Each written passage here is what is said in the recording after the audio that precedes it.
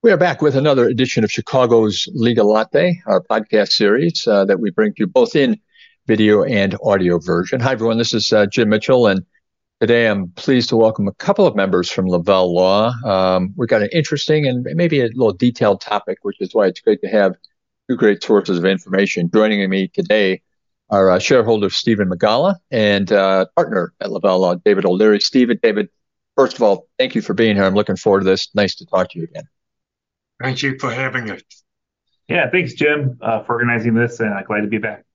So we're going to talk today about employee stock ownership plans, ESOPs. I know both of you have dealt with this type of approach to businesses in the past throughout your careers. You've done presentations on it. So, Steve, maybe I'll start with you and just, general term, employee stock ownership plan. What does that really mean? Yeah, an employee stock ownership plan, if you want the technical definition, it's a qualified defined contribution employee benefit plan that's designed to invest primarily in stock of the sponsoring company. But it really kind of depends on who you ask too, right? So from the selling shareholder's perspective, the business owner, they view it as the buyer of the stock. Whereas the employee who's a participant in the plan, really kind of views it as sort of a retirement plan, and you go through that. A retirement plan. Mm-hmm. So really kind of depends on who you ask. So now we're going to kind of get into some of the details of what it is and the mechanisms, but I think our focus today is on a business owner who is looking to transition out of their business, looking to sell. And David, it would seem to me that when appropriate, a great opportunity is to sell it to the employees of the business you've built. Is that something you've seen in your career, that's a path that some owners would like to take? That is very true. The ESOP is an incredible financing vehicle for a selling shareholder.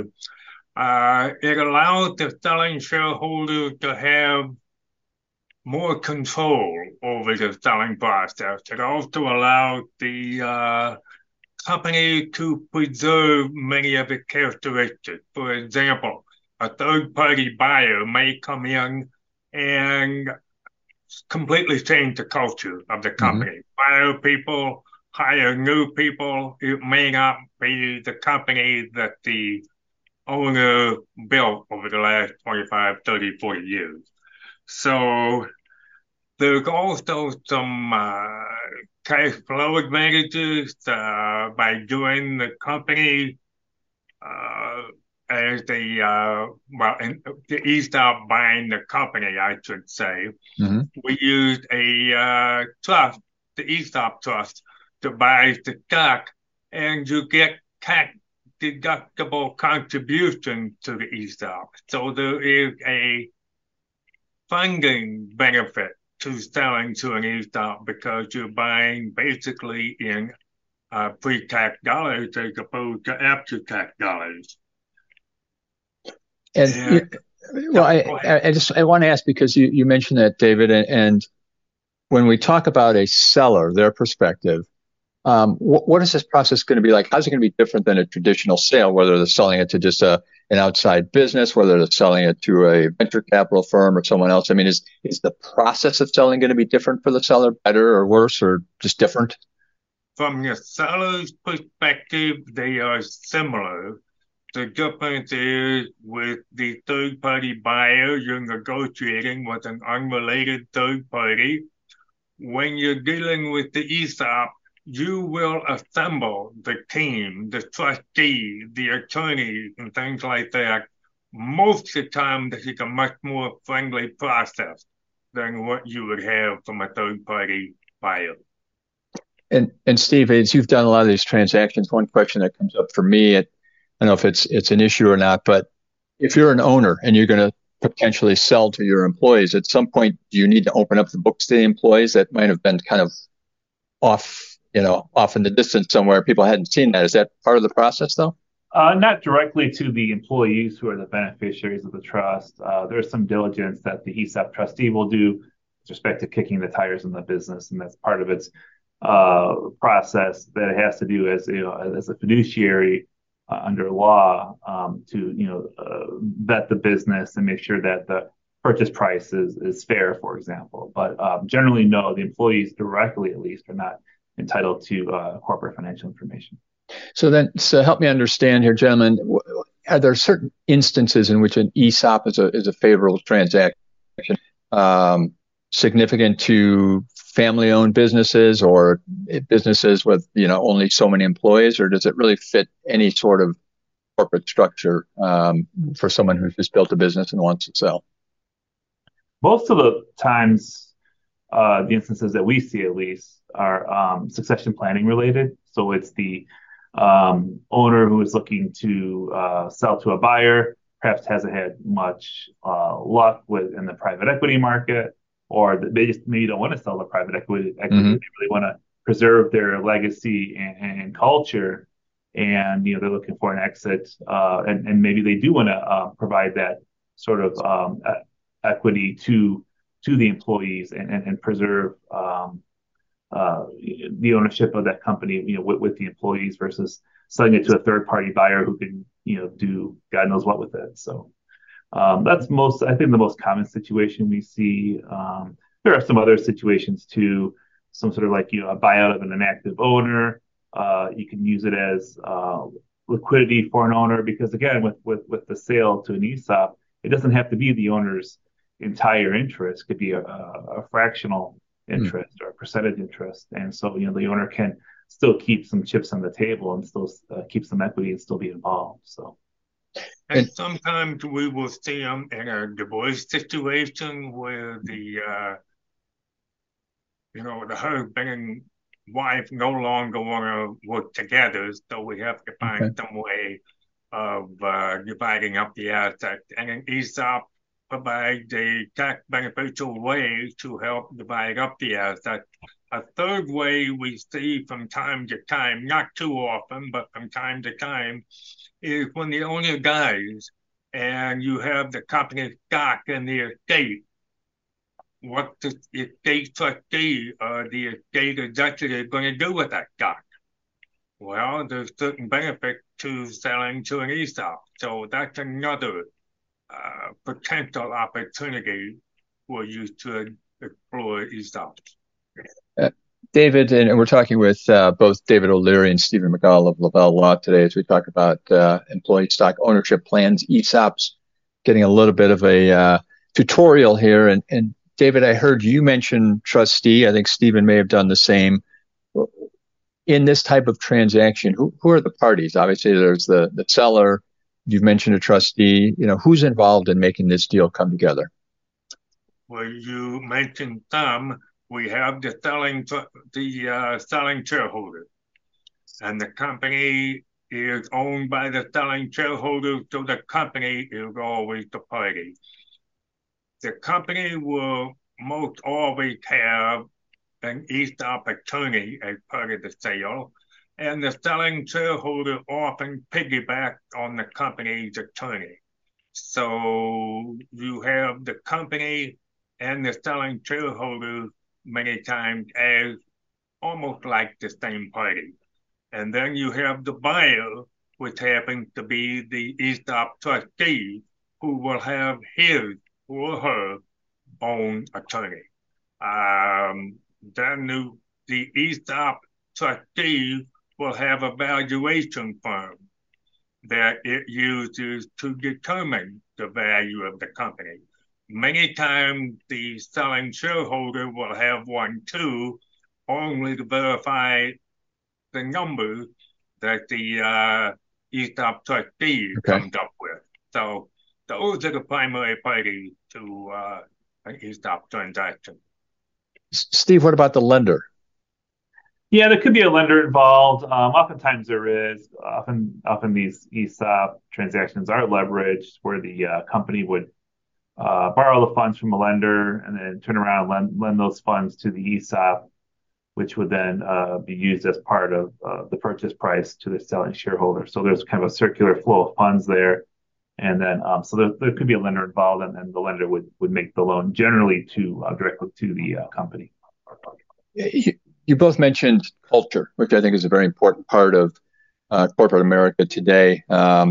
I don't know we'll get to talk about that much. I'd love to come back to it if we can. But you also mentioned, Steve, maintaining the legacy and culture of the seller, what they have built. But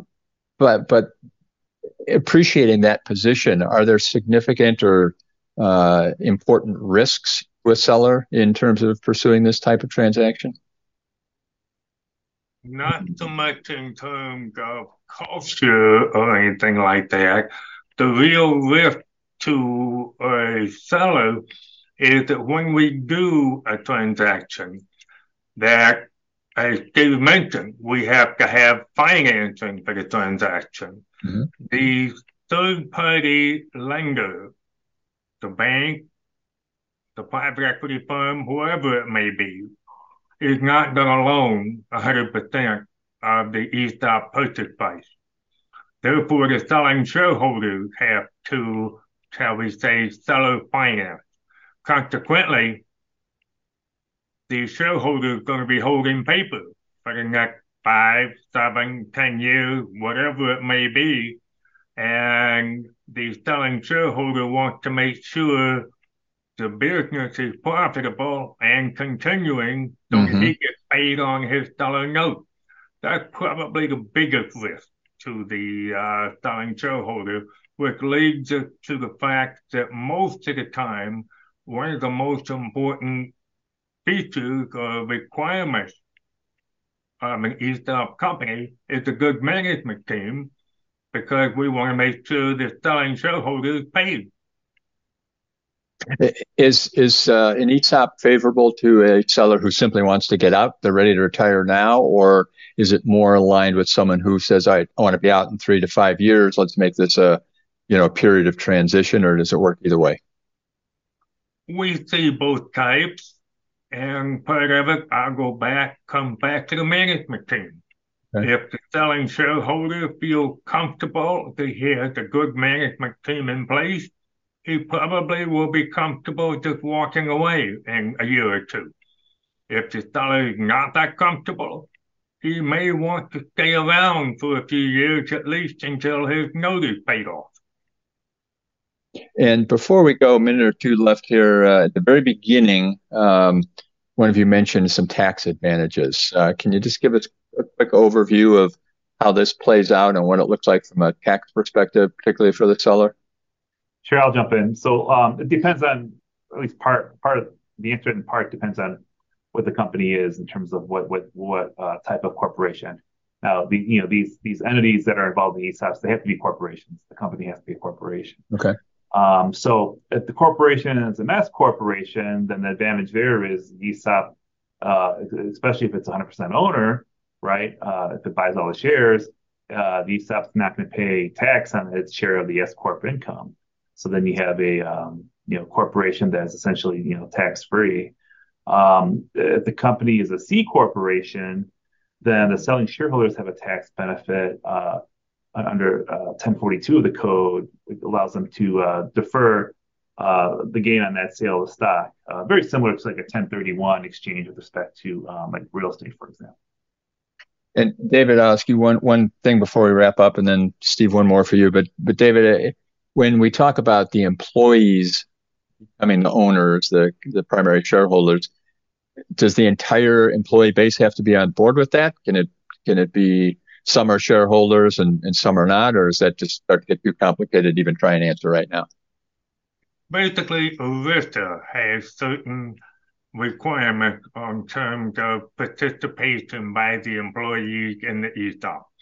Any employee can always opt not to be in the ESOP. That's the employee's right. But we don't have, the selling shareholder does not have to get the permission or the consent or anything of the employees to do a transaction. It's strictly up to the selling shareholder. And one thing that we get asked very frequently is, do the employees get access to the company's books and records? And generally the answer is no. Okay. We're going to stop right there, but Steve, I know it's very important to talk. We've had you and David on here to discuss this. What role can Lavelle Law play in these types of transactions?